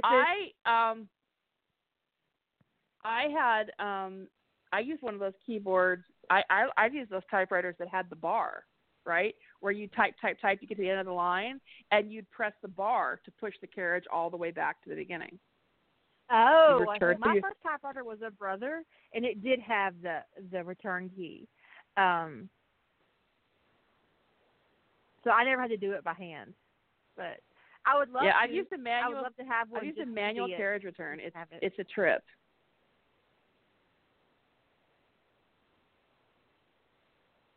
I'm trying to see if I can.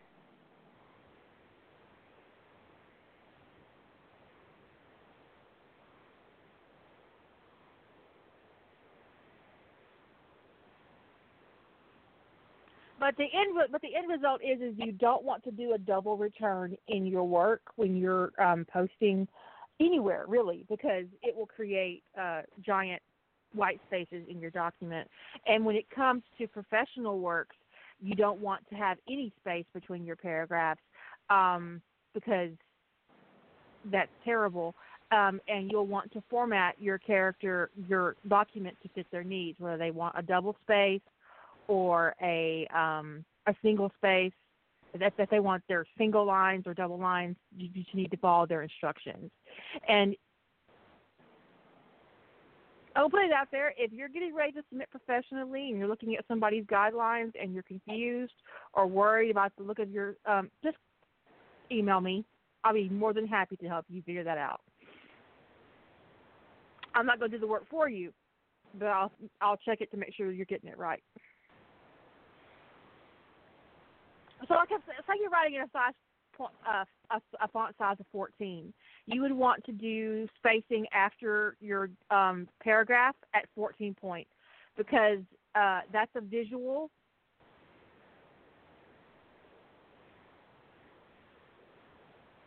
issue.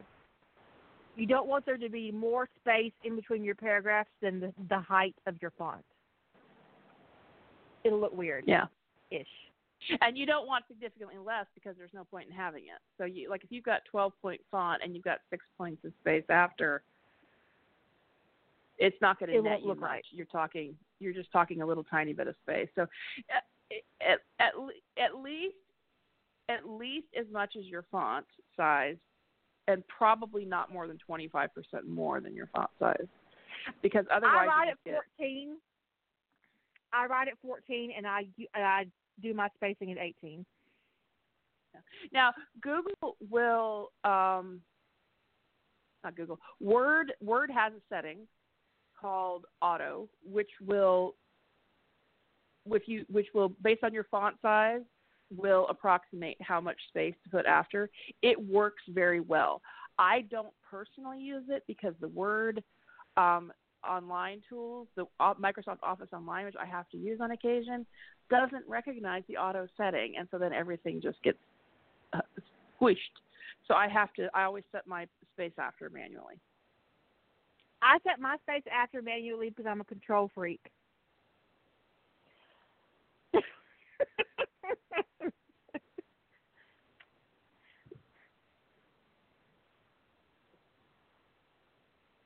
Okay, so there is a principle about why this is important, especially when you're looking at things on a website, more so than books, because books don't do space after. Is that when you learn technical writing, one of the things they talk about is, especially for end user materials, is that you not use long paragraphs. And there's several reasons why that long paragraphs don't work for people, and it's a fundamental principle in technical writing, and yet it's optional in creative writing, which I find to be odd. Because one of the things also is that there's a visual thing, is that blank white space pulls the eye down. So if you've got relatively short paragraphs, the eye just keeps moving to that next piece of white space, right? It just keeps going down. A wall of text, however, visually stalls. You have a stall in your visual field. And some paragraphs, like on an e-reader, I've sent stuff to my Kindle from AO3 where the paragraph is 2 screens on my Kindle. I start losing interest without even knowing what it says. And part of it is because we have become accustomed to.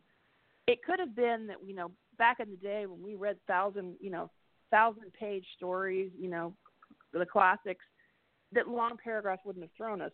But we live in a different world now where information is presented on smaller pieces, and we're used to seeing those visual cues that keep our eye going. So when we get giant walls of things, the brain almost stutters. So learning how is part of, especially with your dialogue, I see the longest paragraphs from people when they have a long bit of dialogue. It's like they think because it's one bit of dialogue that they don't have to break it up. But you do. You really do, because even long dialogue, if it's just presented in one big chunk, can be very difficult to digest.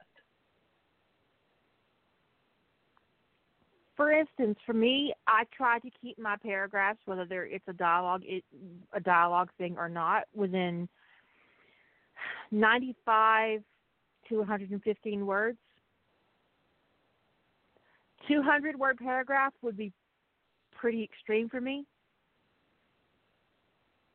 I'd have to have a really good reason to have a 200-word paragraph. Considering that the average number of words on a page is between... Yeah. The average number of words on a page in Word with 1-inch margins in 12-point font, the average with space after, is between 250 and 350.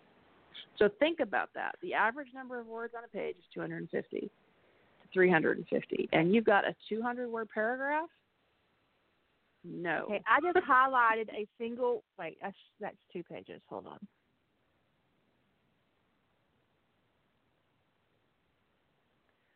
Let me get a single page. So my font is it Garamond or Garmond? Garamond. Garamond, 14 point. I have 454 words on this page, and I've got 7 paragraphs.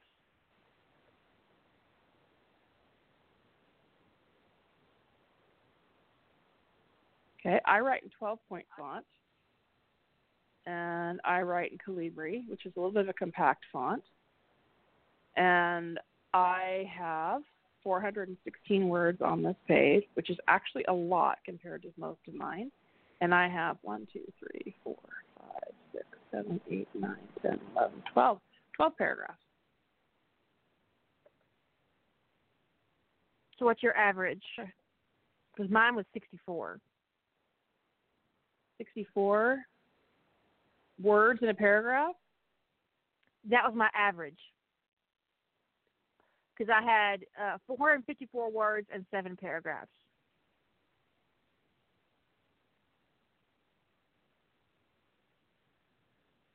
$34 words. Well, lots of combo on that page, though, right? Yes. Yeah. I'm trying to find something that's got. Okay, so this page has got a little bit more narrative. Still got a lot of paragraphs though. So 550 words.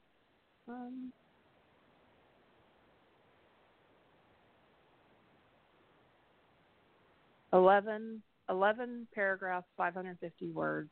So that's easy, 55 words per paragraph.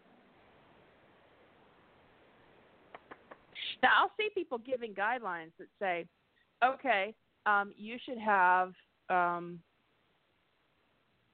more than 200 words in a paragraph. And I'm like, whoa, really? 200? That's a lot. I would put that at my maximum, 200.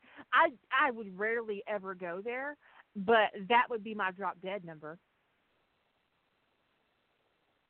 The longest, I'm scrolling down page after page after page, and I finally found a paragraph that looks fairly long. And it is 130 words. It's the longest one I can find. Okay. And now I'm thinking about making it shorter. Right? Because that's just stupid long, right? Okay, so this document, I actually have Revenant open on my screen. So this document is 3,800 words, and I have 1,153, 38,000 words. What did I say? 3,800. So 38559 divided by 1,153 paragraphs. My average paragraph length for the entire document is 33 words. Lots of dialogue. Word's very good at offering statistics on your stuff, by the way. Okay. We're very similar in this. I have a Leomoto open. And now Leomoto is a little bit different than a lot of my writing. It's probably a bad one to actually take a statistic on because I use, especially with these characters set in the 40s, my language is very formal compared to almost anything else I write. So the paragraphs, I think, actually probably skew slightly long for me, but they're actually still only coming in at 32 words a paragraph.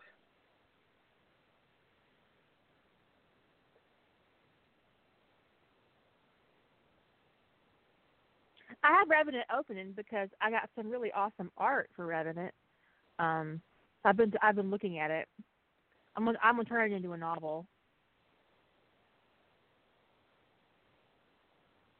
Let me share my art with you guys. It'll be up on my site when I do my next newsletter. Nice. Ooh.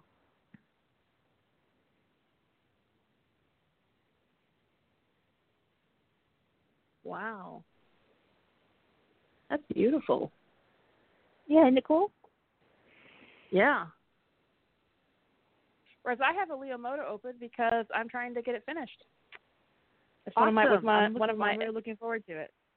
It's one of my editing projects. I got all the way through what is there edited, and I only have half of the chapter left to write, and that will be done. So, well, at least that first book. it's I have a 3-book series planned on that one. So, but yeah, but I sat down. I've been off Harry Potter, but I sat down to work on that one the other day, and there were like elements of like I haven't touched it in a while, although it's actually only been a year, and I'm working on it, and I was like, wow, my world building was really complicated. I mean, really complicated. I was like, holy shit, I wouldn't have thought this was the story that had the most complicated world building, but since I've touched all of the other stories that have complicated world building recently, it's definitely by far, I think, because I looked at my notes, it's definitely the most complicated from a world building perspective, or most elaborate world building that I've done.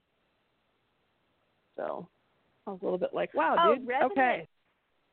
Revenant is actually on the Wild Hair. It was a rough trade project for me a long time ago. I have no idea when that was. It's been a while. So if you want to read the bones of what will eventually be that novel, it's on the Wild Hair project. I shall get you a link. I told it in episode format on Rough Trade, I think 5 episodes. I'm going to turn it into a book. So it'll be bigger, and but the bones are there. I think the bones are actually quite good. I agree. When I got finished with it, or when I finished that part of the challenge, I was like, you know what? Sometimes you pick a format, right? Like we were going into that challenge, we need episodes. And I thought, well, I'll just do this idea I have for the Revenant, and I really love the idea. But when I finished it, I was like, this would be so much better as a novel. And sometimes you don't know that until you're knee deep in it. So, But I really enjoyed writing it. I'm really looking forward to kind of digging into it and getting a little more, kind of opening it up and exploring John and his situation. Yes. I had a hard time with Revenant because I had this beautiful, awesome idea, and people spent the whole challenge asking me for the source material when they were fucking looking at the source material. But I'm not bitter.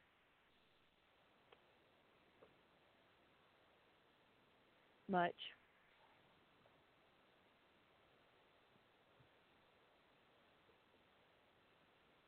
But it is disheartening to have this really awesome idea for something and to have people constantly picking at you, acting like you aren't crediting something or someone that you should be crediting for an idea that's yours. Yeah, that's come up quite a bit. The whole credit thing has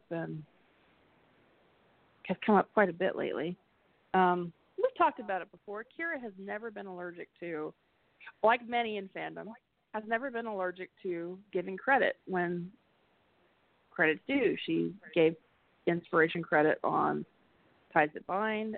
Anytime she's inspired by something, I've seen it in her work, and yet people would still went to assuming that she wouldn't give credit to whatever her source material was. So it's just weird. And maybe it's because they wanted more of it, and they just didn't want to believe there was nothing else out there. Yeah, I mean, I can see that people might be like, oh, God, whatever show this is from, I've got to see it. How have I not heard about this before? And it's kind of an enthusiasm thing. But if that was the case, you would have disclosed the fandom. Right. It wouldn't have just been one fandom. So, yeah. And it wasn't just that one person did it. It was that it happened repeatedly.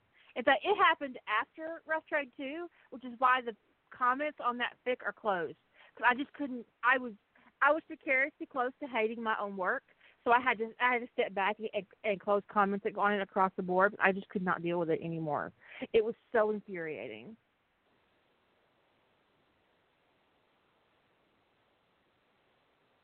Yeah, people also kept trying, as I recall, to equate it to something else. Oh, this is sort of like this. Like you must have been inspired by this. And if I had been inspired by that, I would have said so.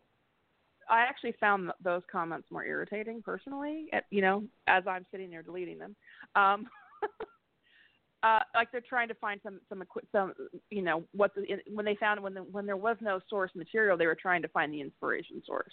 Oh, this is like, you know, this from this show, or this from this thing, or this from this movie, and that's just, you know, irritating. Like there was like, it must be derivative, so just tell us where you got it from so we can read it. Yeah, I got it from a fucking song. Which is actually which I said. Yeah, which was right there. It was right. It was right there. Yeah, it was right there on the project file what the inspiration was. Because I actually found that to be personally more irritating.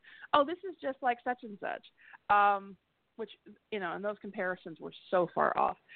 But I found that more irritating than the people asked, you know, where they could find the fandom, the Revenant fandom. Give us time. There will be a Revenant fandom. We're not there yet. I don't mind being like, okay, you know, this was really awesome. It reminded me of how the Trills worked in Star Trek. That's not accurate, but okay, that's fine. I don't care. But to just dismiss her world building by going, oh, it's like the Trill or whatever, it is dismissive is what it is. It is dismissive. But that wouldn't have been nearly as fucking frustrating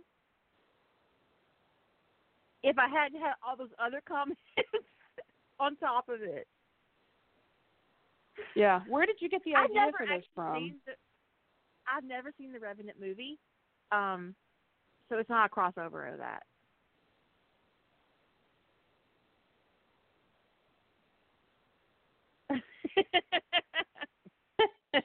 I do tend to monitor the comments on Jilly's work a lot more than I do my own, and Lady Holder when she participates, which she didn't this year.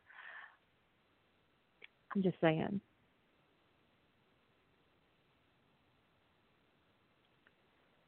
I'm not bitter about that either.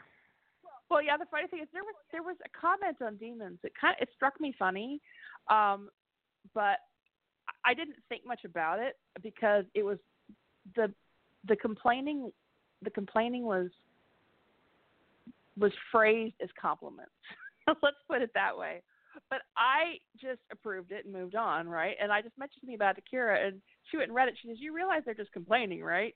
I was like, "Oh, that's what's going on there." Delete.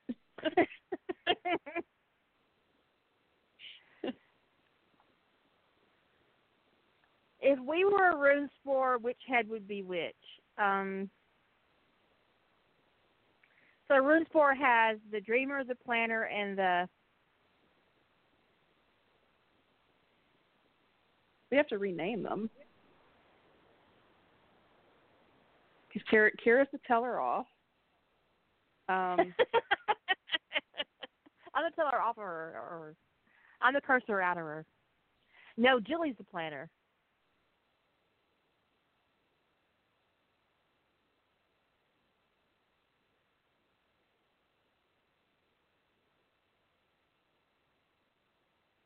Planner, the Dreamer, and what's the other head? Oh, the Critic.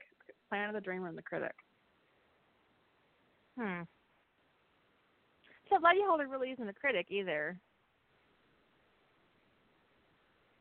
She's not a critical person.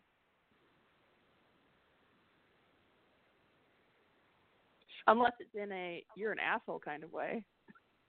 True. I'm perfectly willing to say that.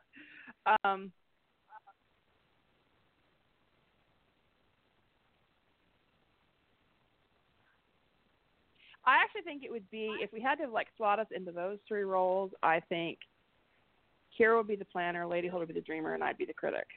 And the reason I say that is, because that's the function. I mean, I tend to be the person who edits, right?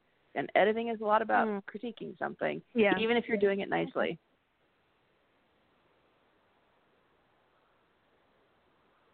Yeah.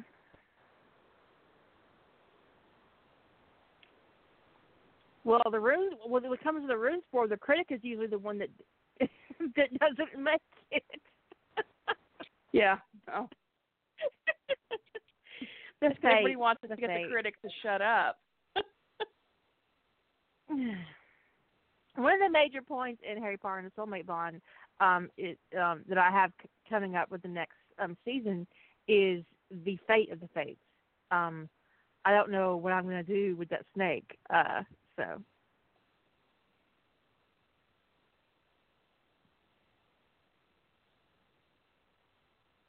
Because Harry will have to handle her carefully. Well, yeah. Very carefully. How else would you handle her?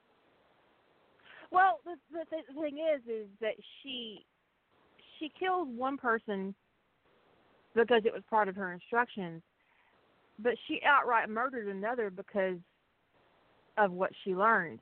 So he now knows that she's capable of murder outside of his instructions, and so he's going to have to be very careful what he does with her. Mhm. So I think he always knew she was capable of murder, but now he has proof, and so he has a responsibility to not only her but to the people around him, and most especially, to Fudge, not to Umbridge. Umbridge she did by herself. And while Harry doesn't disagree with her actions, he does need to acknowledge that she's more than willing to commit murder if she's displeased, which means he has to protect her, those around him, and most specifically his kind as a Parselmouth, because having a snake in his care that gets caught murdering somebody would not be good for their campaign to further the reputation of Parselmouths as a neutral force in the magical world. And that's world building right there. You have to be really careful when you're world building as far as your ramifications go and how your ripples. And I knew when I killed Umbridge that was going to be a big ripple for him as a Parselmouth. But I hate Umbridge more than I hate Voldemort. So I was like, okay, fine, she's going to die. I think everybody hated Umbridge more than they did Voldemort. Right? I didn't think it was like Voldemort to go to jail. Well, it's because we've talked about this before. Voldemort's a fantastical character in a way, right? He's the supervillain of the fantasy world. He's Sauron. He's that thing we can't really conceive of. We can conceive of Umbridge. We can conceive of somebody small-minded, petty, and bigoted, and cruel. So Umbridge feels too real, reality. Which is why we hate her.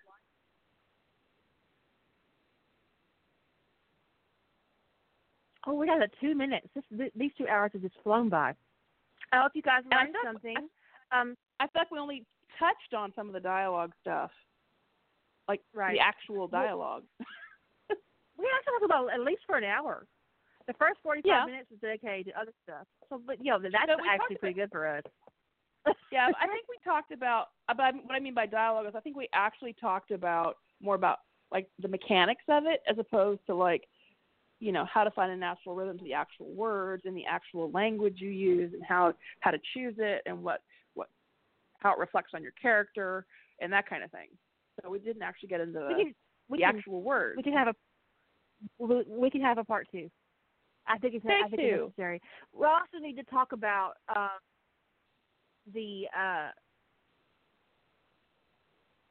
your characters should sound different and how you should and should not portray accents in fiction, and also some other stuff. So we'll do that in the next podcast. We'll have another podcast on dialogue. It's a really important thing for you guys to master. Just listen to people talk. Seriously, listen to them talk. It's super important. 60 seconds. Say good night, Jilly. Good night, everyone. We'll catch you guys later.